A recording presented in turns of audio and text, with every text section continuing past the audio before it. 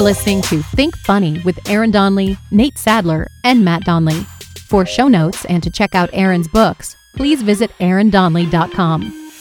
And now, the show that only thinks it's funny, the Think Funny Podcast.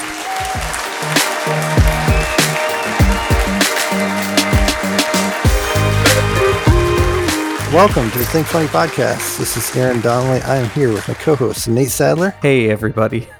And Matt Donnelly. Hello, everyone. And special guest co-host this week, Chad Gibbs. Chad is the author of the novels The Rome of Fall and Two Like Me and You, which won the 2019 Rubery Book Award for Young Adult Fiction. He's been on CNN, The Washington Post. He's written for newspapers and all kinds of stuff. He was a morbidly obese baby, which there's a great photo. Maybe we'll put up afterwards. That I'll have to show you guys this photo. It's like he looks like the Incredible Hulk in a diaper. And I don't know, how much did you weigh, Chad, at the time? I think I was 24 pounds at 8 months. Yeah. So that's awesome. I was What's the line? What's the borderline between just obese and then morbidly obese? I think rolls. You have to count the rolls on your arms and legs. And How about back of the neck? I know a lot of people that have the pack of hot dogs look on the back of the neck. So. It's not a bad look. Yeah. Not a great look. But I like to challenge Chad, Baby Gibbs, online to various cage matches. There's lots of challenges out there, Chad, you may not even be aware of on various websites in the dark web where I challenge Baby Gibbs. And I go for no mercy. I go for the groin because Baby Gibbs, mercy is an insult to the core of Baby Gibbs. So. Yes, it's just and you're not a big guy. You're a normal sized man. No, I've slimmed down a lot since I was. You've lost weight since you were 8 months old. Chad and I have been friends for a long time. We were part of that Burnside Writers Collective group, and we were actually the comedy editors of the Burnside Writers Collective together. How's your week been, Chad? So far, so good. Oh, that's good. I got stung by a bee riding my motorcycle. So I was riding my motorcycle, and I had a Grateful Dead playing. It was a Saturday, and I had a thought come to me. You know how, I don't know if you guys have heard, but technology is the big new thing, and people are making a lot of money doing it. So I thought about a software program like Zoom, except it could be called Mime, where there's no sound. You don't have to worry about sound. It's just miming, and we would get some famous mimes to promote it. It's good for conversations involving describing tug of war or taking glasses down. And so I had the famous mimes. Actually, I tagged Marcel Marceau in a tweet one time, and then the official Marcel Marceau Twitter account wrote me just to say thank you for the mention or something. Yeah, I've written so many jokes that involved him. I wrote a whole short story once about how in an alternate universe in World War II, the French army was just mimes, and they get absolutely slaughtered immediately. They're mime paratroopers, but they have no parachute. That's good. And they're mime tank guys, but they have no tank. And then are they really dead or just playing dead? No, dead, real dead, but kind of hamming it up that last second as they die. I think the joke that I wrote about him that day was, I wonder if at Marcel Marceau's funeral there was a moment of silence or if it just went without saying. So anyway, I was riding, and then I got a bee fly up in between my sunglasses and my eyeball and get stuck in the lens. Oh. While you're going 55 on a motorcycle, it's a frightening experience. And then, so fortunately it didn't sting me. And then the next bee hit me in the lip and hung on for a second and then took off. And then I had a third bee fly up my shorts and sting me in the upper groin area, upper thigh. So now it itches. And I'm groaning and scratching aggressively. Were you driving up a tree into a beehive? Following a honey truck. I haven't got stung by 4 or 5 bees in my life, Aaron. What did you do? I literally swore and I hit the brakes and pulled over, and then I almost was crying. I was like, I'm going home. I said that to myself and turned around. All right, so let's get into This Week in History. Nate, why don't you start us off with the, what's the show called, Nate? I'm going to do the depressed version that I promised, because now I'm really feeling it. So, all right, let's do it. This Week in History. All right, so This Week in History, we're covering August 23rd through August 29th. Start off with August 23rd. In 1937, a legless swimmer known as the Human Fish starts a 6-day, 150-mile swim. He would swim from a pier in Albany, New York to the 125th Street ferry dock in New York City. Really? The 46-year-old Charlie Zimmy lost his legs at age 9 in an accident, and his legless body provided enough buoyancy to float. I'm looking at a picture of him. He's smiling. He looks pretty happy for a guy with no legs. All the guys with are just a torso are like, he went on to father 12 children and found certain, they're really successful guys. I always thought it'd be cool to be like have one arm on one side and the leg on the other side. I don't know why. Stockholm Syndrome, August 23rd, 1973. So everybody knows Stockholm Syndrome from the Patty Hearst situation, but it started out as a hostage situation in Stockholm. There was a bank robbery, and they put the hostages in a safe or a vault. They ended up building a relationship with the kidnappers. When they let them out, they wouldn't testify against their kidnappers. And they even started a fundraising campaign to provide for the kidnappers' defense. So it became known as Stockholm Syndrome, this condition where you build up an affinity for your kidnapper, or if you're in a situation like that with people. So do you guys know much about Patty Hearst? No, I don't. Yeah, it's actually a really fascinating story. So she was the granddaughter of William Randolph Hearst, the famous newspaper guy, and Citizen Kane was based on him. She was a 19-year-old student at Berkeley. She was kidnapped from her apartment by this group called the Symbionese Liberation Army, and they were just an urban guerrilla group, is what they called themselves. They demanded a ransom from her father that he give $70 in food relief to every needy Californian in order to get her release. So what they did was they kidnapped her, they put her in a closet, they beat her and raped her, and she was in the closet for, I think, a couple of weeks. As a coping mechanism, she began to bond with her captives and ultimately joined them. So she was caught on video carrying a semi-automatic rifle in one of their bank robberies. And then later she would release a video claiming that she was with the group now. Her name was changed to Tanya. And then when the police finally found them, they raided the group. It was the largest raid in California history. There was 374 officers, and they fired 6,000 rounds of ammunition in this house, and they set it on fire. She escaped. I'm not sure if she was there, but 2 others with her, and they lived in a barn for 2 months. When they finally captured her, she was 87 pounds and out of it mentally. Her lawyers claimed Stockholm Syndrome, but she was still sentenced to 7 years. Jimmy Carter commuted her sentence, and Bill Clinton issued her a full pardon. She went on to be an AIDS rights activist and actress, including a role in the Pauly Shore film Biodome. Whoa. You guys didn't know I was going to take that route with it. But yeah, imagine going on a blind date with Patty Hearst. What would you possibly have to say that's interesting?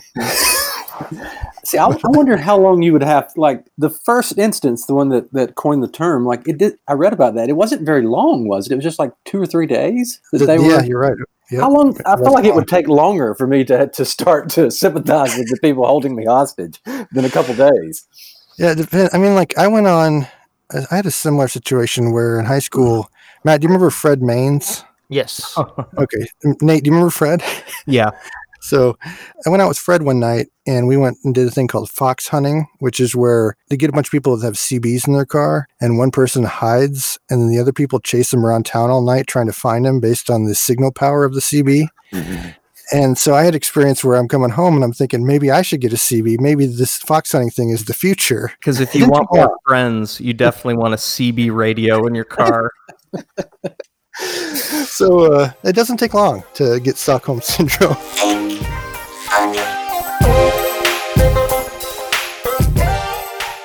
This is a day that William Wallace was executed back in 1305. William Wallace was made famous by the movie Braveheart.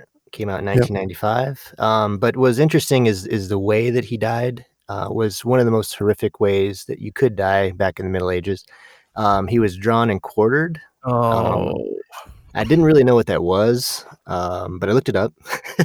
Right. And he was drugged by horse throughout London. Then he was hung to the point where he was almost dead, but not quite. Then he had his abdomen cut open while he was still alive, had his intestines ripped out in front of his face, and they lit the intestines on fire while he's, probably dead by now. But then he was emasculated, had his privates cut off. Then he was beheaded, cut into 4 pieces, and his head was put into tar to keep it fresh, I guess.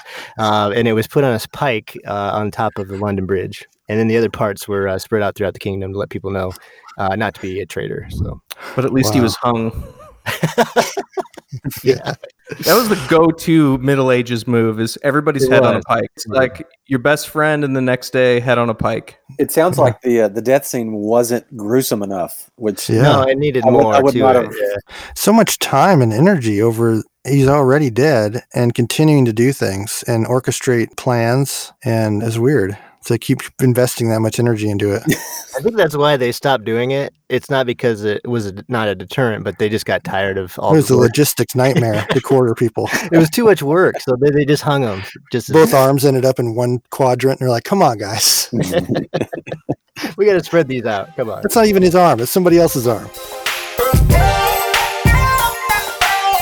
August 23rd, 1938. You know that screen that you used to see? Well, we probably never did, but you see it sometimes on old TVs or whatever. Mhm. It's got the Indian head. It's got the for the adjustment and all that. Anyway, that came out, and then it just reminded me, Matt. Do you guys remember when TV used to go off Yeah, the air? Yeah. Yeah, and they'd play the national anthem or the Star Spangled Banner. I think like PBS might still do that. Radio And then, stations here used to too. Some would play Dixie when they went off. oh yeah, because where are you now? Alabama, if you can't tell from the accent. Yeah, yeah. So radio stations would play Dixie when they. Yes. Or they play the Grateful Dead if they want you to shut the radio off even faster. Yeah. Can I ask you a quick Alabama question I have? Shoot it So where do you live in Alabama? in Auburn. Oh, yeah. So by Opelika, Columbus, Yes. right? Okay. Beautiful up there. Love Alabama. Love driving through it. My one question. When you get into southern Alabama, every roadside place is something and firewood. Why is that? I'm not crazy. I noticed it last time, and I tried to count in my head, and I counted way over 50 places on the side of the road that were like something and firewood. Why so much firewood? See, I don't know because we don't need a lot of fires in the winter. It's not that cold. Firewood, the foundation of the Alabama economy, is built on firewood, $5 stacks. I'm going to have to reassess the situation when I drive through Alabama again, but I go out of my way to drive through Alabama. That's how much I hate Georgia. Ooh, yeah. I-75 is rough. I just drove it last week, so yeah, I know. Anyway, I remember the one time I do remember seeing the Star Spangled Banner go off, and the static was. I knocked my head at Grandma's house, Matt, and she wouldn't let you fall asleep if you ever hit your head. Yeah, she was worried you wouldn't wake up. Yeah. Yeah, which is an old wives' tale. It's not true, as far as I can tell. You should probably you need sleep as long as you're coherent. But it got me thinking of other old wives' tales, and one of them was cracking knuckles gives arthritis. And I crack my toe repeatedly. I do it so much that every night probably we'll just be watching TV and my wife will just say toe. And I do it subconsciously. But then I Googled it, and another one, and this is a great one, is that eating cheese before going to bed produces strange dreams. Have you heard this one? No. really, I eat way more cheese than the average person. I throw off the curve. Just like when I read the average person swallows 8 spiders a year. I was hoping there's like some dude in a shack in West Virginia that swallowed like 400 spiders this year, and it threw the curve off, and then I didn't swallow any. So, yeah. So regarding the cheese stuff, there was a study that came out from the British Cheese Board. I would want to be on that board. It'd be a entertaining board, I think, to be on. But they said that it actually is true, and it changes based on the type of cheese you eat before you go to bed. So according to them, blue cheese gives you very odd, bizarre dreams. Cheddar makes you likely to dream of celebrities. And there's one called Red Leicester, and it gives you nostalgic dreams of childhood. So wait, that's a name of a cheese? yeah, Red Leicester. That'd be like I guess it's a popular great there. like punk rock band name. Yeah, Like, Red we Leicester. are Red Leicester. And I believe if you eat generic craft singles, you dream you're locked in a Kmart with legendary bass fisherman Babe Winkleman. It's not a bad dream. It's just a different dream. I got Louis the 16th. Was born August 23rd, 1754. Married Marie Antoinette, and famously beheaded. And this is a great French 18th century complaint. Marie Antoinette complained about the different sizes of handkerchiefs that were too large to be fashionable. So he made a decree, a law, that all handkerchiefs be square and of uniform size. And that's the same size they are today because of him. He must have really loved her to change all the handkerchief size.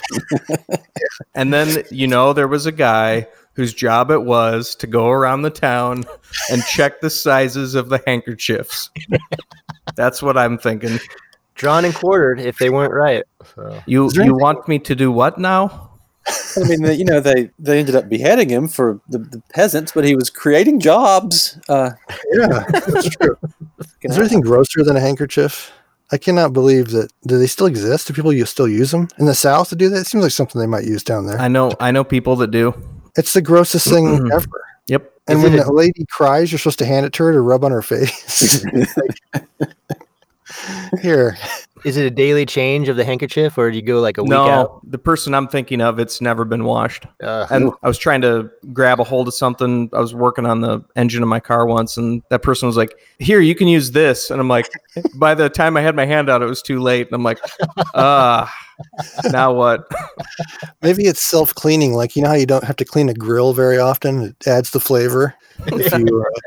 About this though, okay, so recently an Italian family came forward claiming to have a decorative gourd. Inside the gourd was a handkerchief dipped in Louis the 16th blood after his beheading. And scientists were able to compare it to familial DNA because there was a mummified head of one of his descendants, Henry IV, and they confirmed that it actually was his blood on this handkerchief. So, yeah, so that's what's going on in France these days. August 24th. Pete Rose was banned from baseball. This would have been circa 6th grade for me, so I was, pretty big baseball guy at that time. And then it was by Bart Giamatti was the commissioner. And I don't know if you remember, Bart Giamatti dies like 2 weeks later. Yeah.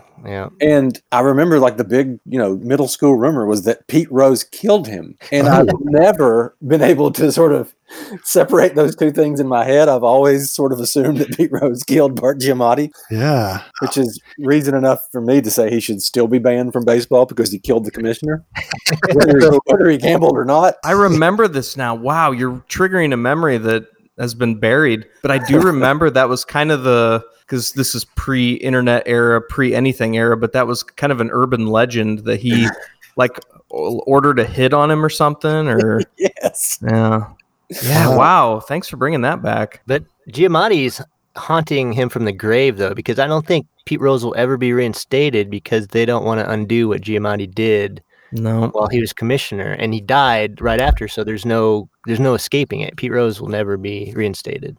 He's done. Ty Cobb went in the stands and beat a guy within an inch of his death, and he's in the Hall of Fame. Yeah. Has Pete Rose had the same haircut his entire life? I think about that. He's saving money. Every single picture is exactly the same. My dad's got a picture of himself with Pete Rose, and Pete Rose has the same haircut in that one too. And it's from just a couple years ago.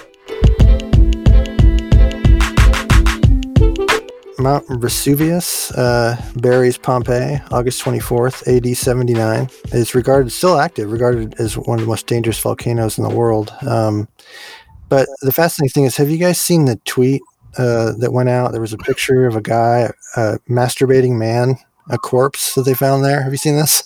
That he's like lying on the ground on his back, and he looks like he's trying to finish one off before the volcano got to him. It's called Masturbating Man. So I researched into it. I was like, is this an urban legend? The picture is real, but the heat was so intense that many of the people suffered. They suffered basically instant muscle contractions. So they were left in these weird stages, their body positions. So I was thinking, like, what kind of man is this? Like, obviously he's a man with priorities, but what if he lived his whole life trying to provide a good, safe home for his wife and kids, took care of the needy, worked hard. Life had its ups and downs when things were looking up, and then a volcano explodes and he's frozen like that forever and known as Masturbating Man around the world. Well, I mean, at least he didn't have his wallet on him, and they can't identify him. And be like, this is who he was. And, I guess, and I'm gonna probably play some crickets after I say this one. But the question is, did he see it coming? I had an interesting baseball story, another one. It's the story of Ray Caldwell, who was a pitcher for the Cleveland Indians. And in 1919, while he was on the mound, he was struck by lightning. But the amazing thing was he had gone 8 2/3, and so he was almost done with the complete game. He gets struck by lightning, knocks him down. It like goes through the top of his head to the bottom of his feet. He ends up finishing the game and getting a complete game out of it. What the hell? Yeah, I know. You talk about tough guys. Get hit by lightning, you stand up and you finish the game. So they didn't have him on a pitch count then, I guess. No. Lightning strike count. It resets if you get hit by lightning.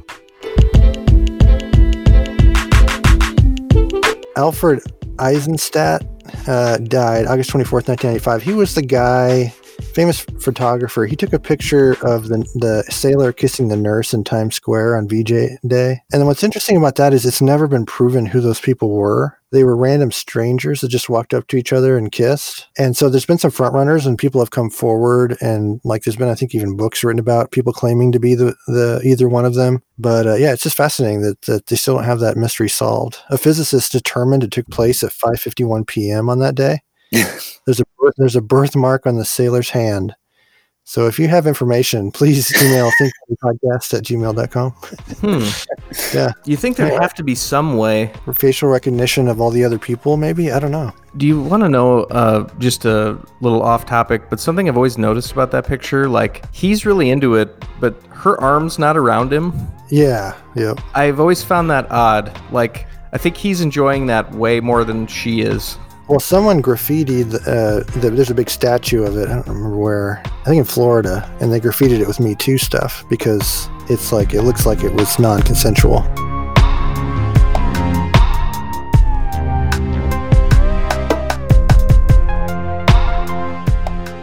Happy birthday to Steve Gutenberg.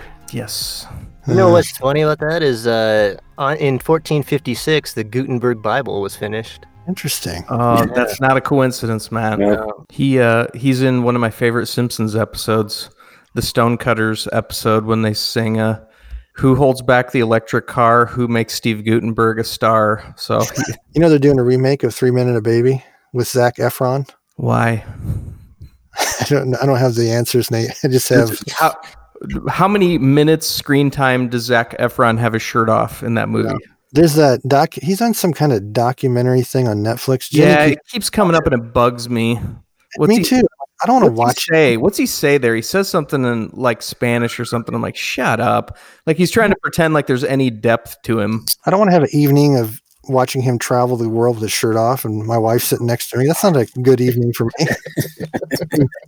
Pontificating about life. Just let her watch it and play her cards right. Do you guys remember the scene in 3 Men and a Baby where it was where you pause and you see the ghost? The ghost, yeah. You think the ghost will be in the new movie? I don't know, but it was a cardboard cutout of Tom of a ghost. Jack of a ghost of Ted Danson. Yeah, and somebody stuck behind a window, and you can see a guy standing there. So anyway, it's kind of interesting. Is the third guy Tom Selleck in that, right? Yeah, Tom Selleck. Man, I love Tom Selleck. I just saw Tom Selleck. He's pushing reverse mortgages these days. Oh no! Is he fallen to that point where he's going to be selling old people anti-robot insurance and making sure that we buy gold bullion? Wilford Brimley died recently, so there's a lot of work out there, a lot of jobs. There's a vacuum.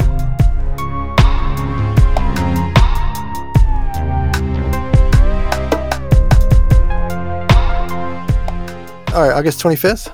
Here's one for Nate. Moonlight Graham, the baseball player and physician, was born. Yeah. 1879. Gets made famous. Is he a real person? Yeah, real person. No at bats. That's a movie that I don't even know if you could improve upon that movie, because for however many times I have seen Field of Dreams, I have cried that many times. It hits something in me that I can't even put in words. So that movie for me is Babe, the pig movie. Yeah, I can see that. Yeah, I don't know why. The end, I can't watch it in public with people around. It gets me. The "That'll do, pig" line every time.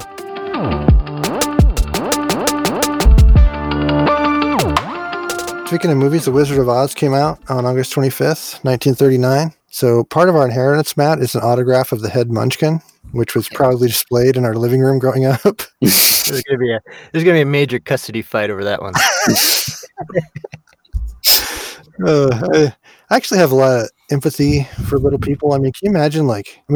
No one has control over what you're born into or what body or anything, and they have to deal with that every single day.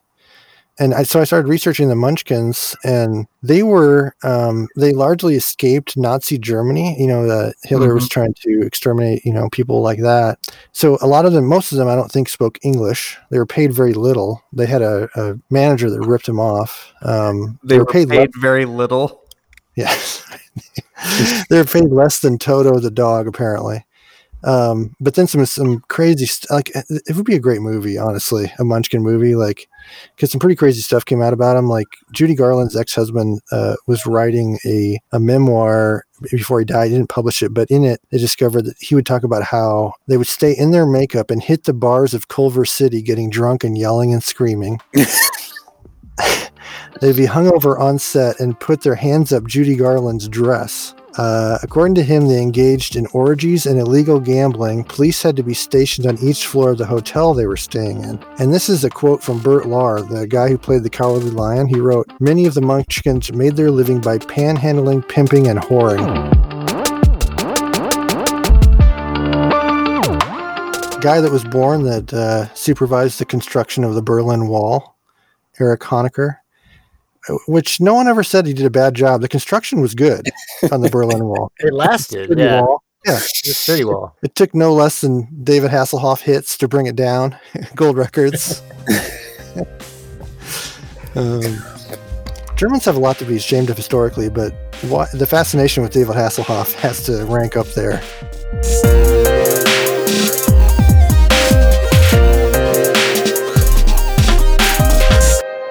Nietzsche died August 25th, 1900. Went crazy after, I guess he got syphilis in a whorehouse. And I've heard it was his first time and he got syphilis and then... That's really culpable. Yeah, he tried to get this woman to marry him repeatedly and she wouldn't. And then he eventually went crazy. He died at a young age. The thing that's interesting to me is I was playing a basketball game against Reed College in Portland, which is one of the most liberal colleges in the United States. And they were chanting. They had signs that said, "God is dead. Nietzsche's great." They had all these chants going. And it was so fascinating to me. I was looking at all the guys on my team that I didn't like, and I was like, man, I wish I was with those guys over there. Anyway, it's just a really bizarre spectacle just to watch. I was like, this basketball game means nothing. We're nobodies. What are you doing? Wasting your time on us. Who won? I don't know. We were both horrible. I think there were guys on Reed's team didn't even have tennis shoes on. It wasn't an official college ball game. Was there at least one guy in penny loafers? Yeah, they all had tweed jackets on. So when Nietzsche was dying of syphilis, did he say, "This isn't making me stronger. This is actually just killing me"? That's last word. They're like, "Okay, sure, Nietzsche." Okay, August 26th was a big one. Well, actually, it's happening today. Women's right to vote. It was ratified today, but I think it was enacted on August 26th, 100-year anniversary of women's right to vote. Mm-hmm. Yeah. So I found a pamphlet I was like, I wonder what the arguments against the women's right to vote back in the day were. So I found a pamphlet for the opposition to women's suffrage, and it is the most old-timey thing ever. It's here's one. This is great. Because in some states, more voting women than voting men will place the government under petticoat rule. That was one of the arguments. And then on the back of it, they had all these tips for housewives for cleaning that were jokes involved. It was they were goading them. One of them says, "You don't need a ballot to clean out your sink. A handful of potash and some boiling water is quicker and cheaper. Like they're just like being completely belligerent. Who has potash sitting around? Yeah, so they had all these, let's see. Control of temper makes a happier home than control of elections. This one just says use oatmeal on a damp cloth to clean white paint. Now that's just good advice. Joseph Michel Montgolfier. Do you know who he is? No. French inventor. He and his brother Jacques Montgolfier invented the hot air balloon in 1782. They made the first sustained flight of a hot air balloon the following year. Yes. So cheers to you. I feel like this podcast is like one of the hostile takeovers of companies. Nate's trying to steer it in hot air balloon podcast. Every attempt. I've been trying to work on the hot air balloon podcast, but I can't get it off the ground.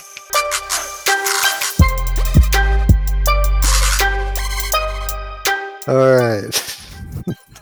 All right. August 27th, you guys, or 26th. You guys got anything else? R.I.P. to actor Ted Knight, who played one of my favorite characters in all of cinema, Judge Smales in Caddyshack. So Caddyshack is a daily quotable movie for me. So R.I.P. to Ted Knight. Almost any time my children ask for food, I come back with "You'll get nothing and like it." LBJ, Lyndon Baines Johnson, born August 27th, 1908. He always, when I think of the word SOB, it's Lyndon Baines Johnson. You know what I mean? Yeah. He'd give people something called the Johnson treatment, where he'd like stand right, or he'd like get right in their face, and he was tall, and he'd like inches away from their face and look at them. And then he had a penchant for pulling out his penis, which he called Jumbo. I'm sure you guys have read those stories. He'd have reporters like follow him into the bathroom when he took a dump. He pulled out his penis to a group of reporters one time off the record. And but I'm going to play it because one of the great presidential recordings of all time is LBJ ordering pants over the phone. Hello? Mr. Hager? Yes, this is Joe Hager. Joe, is your father the one that makes clothes? Yes, sir. We're all together. You all made me some real lightweight slacks.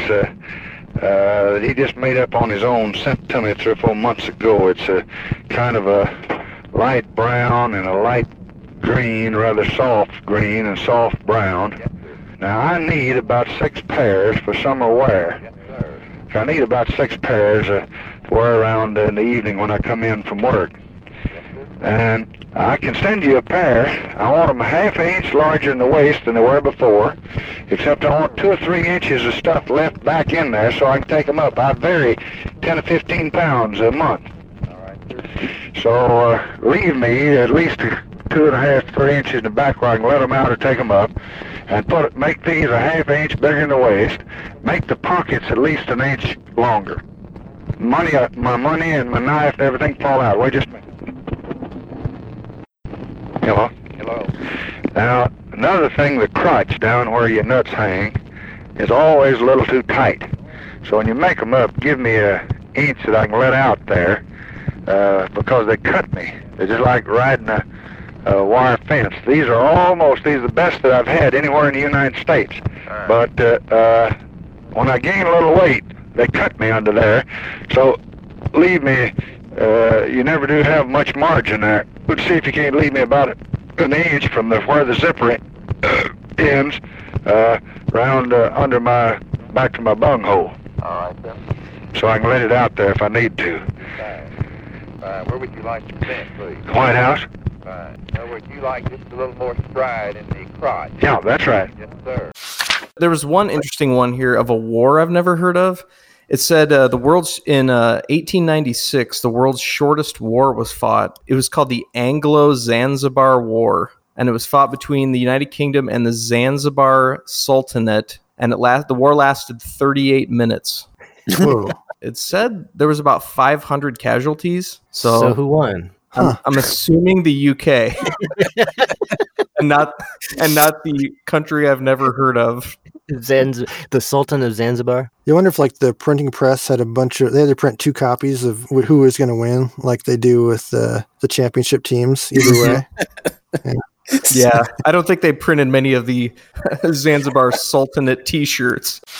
Brannock device, August 28th, 1928. That is the patent for the foot measuring thing in Payless shoe stores when you put your foot on it. And that just reminds me of like growing up as a kid. Like I was always nervous.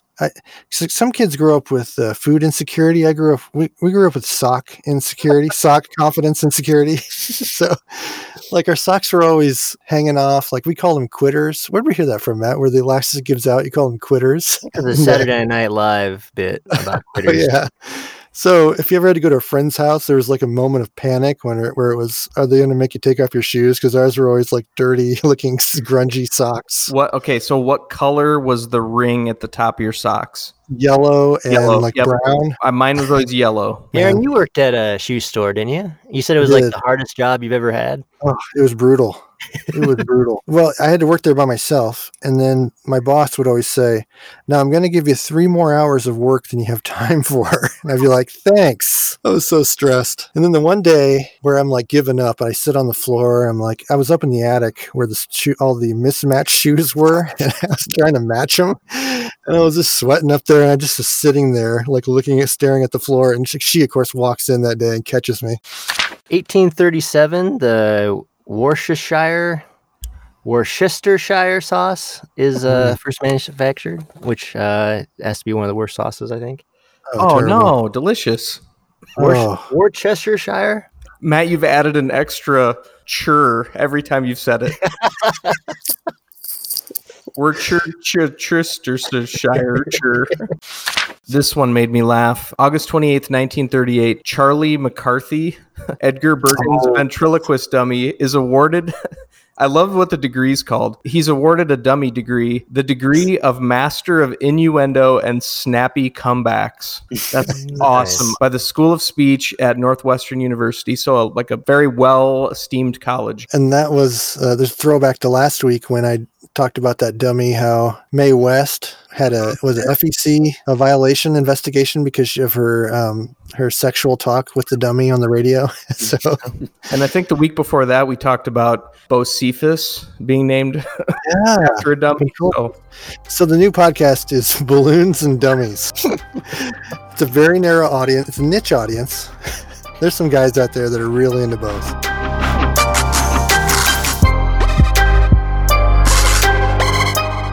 Reverend Archibald Spooner died August 29th, 1930. He came up with Spoonerisms. He would mess up on words that he'd say. And Spoonerism is when you mess up on a sentence by mixing letters, but the sentence still makes some sense. Like instead of customary to kiss the bride, he said customary to cuss the bride. Oh. Yeah. Another one is the Lord is a shoving leopard. And then the best one, I think this is Dorothy Parker, but hers is a bottle. I'd rather have a bottle in front of me than a frontal lobotomy. That's awesome.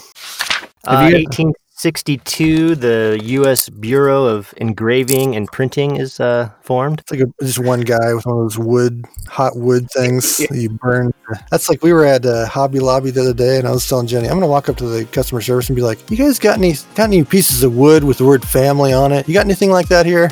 Because that's the foundation of that store.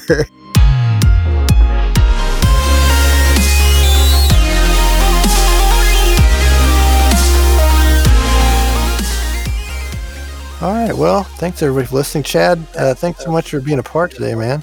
Yeah, this was a lot of fun. Yeah. So where can people find your work, Chad? I mean, if they just come over, I will. I'll print something off.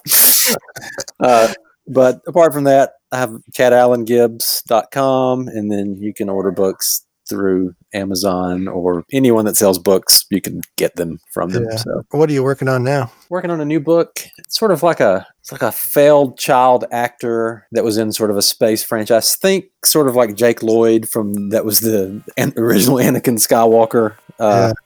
Who's like 20 years later, and he just spends his life at these sort of sad sci-fi conventions signing autographs. That sounds like an awesome idea. It sounds like Galaxy Quest. Yes, except way better. That's the lead. It's sort of a romantic comedy involving a guy like that. That's where we're at. That's awesome, man. Well, thanks again, man. I really appreciate Chad and your friend. Yeah, thanks, Chad. Hey, good to meet you guys. I appreciate it. Thank you.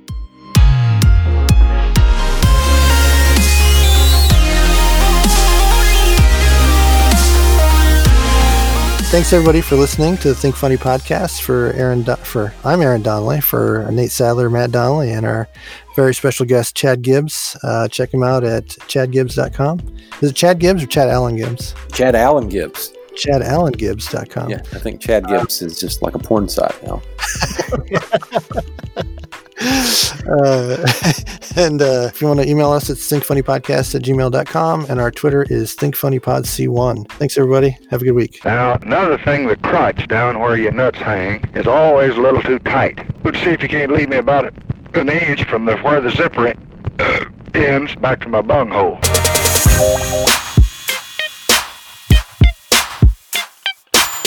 Thanks for listening to Think Funny. If you enjoyed the show, please take a moment to like, subscribe, and tell a friend.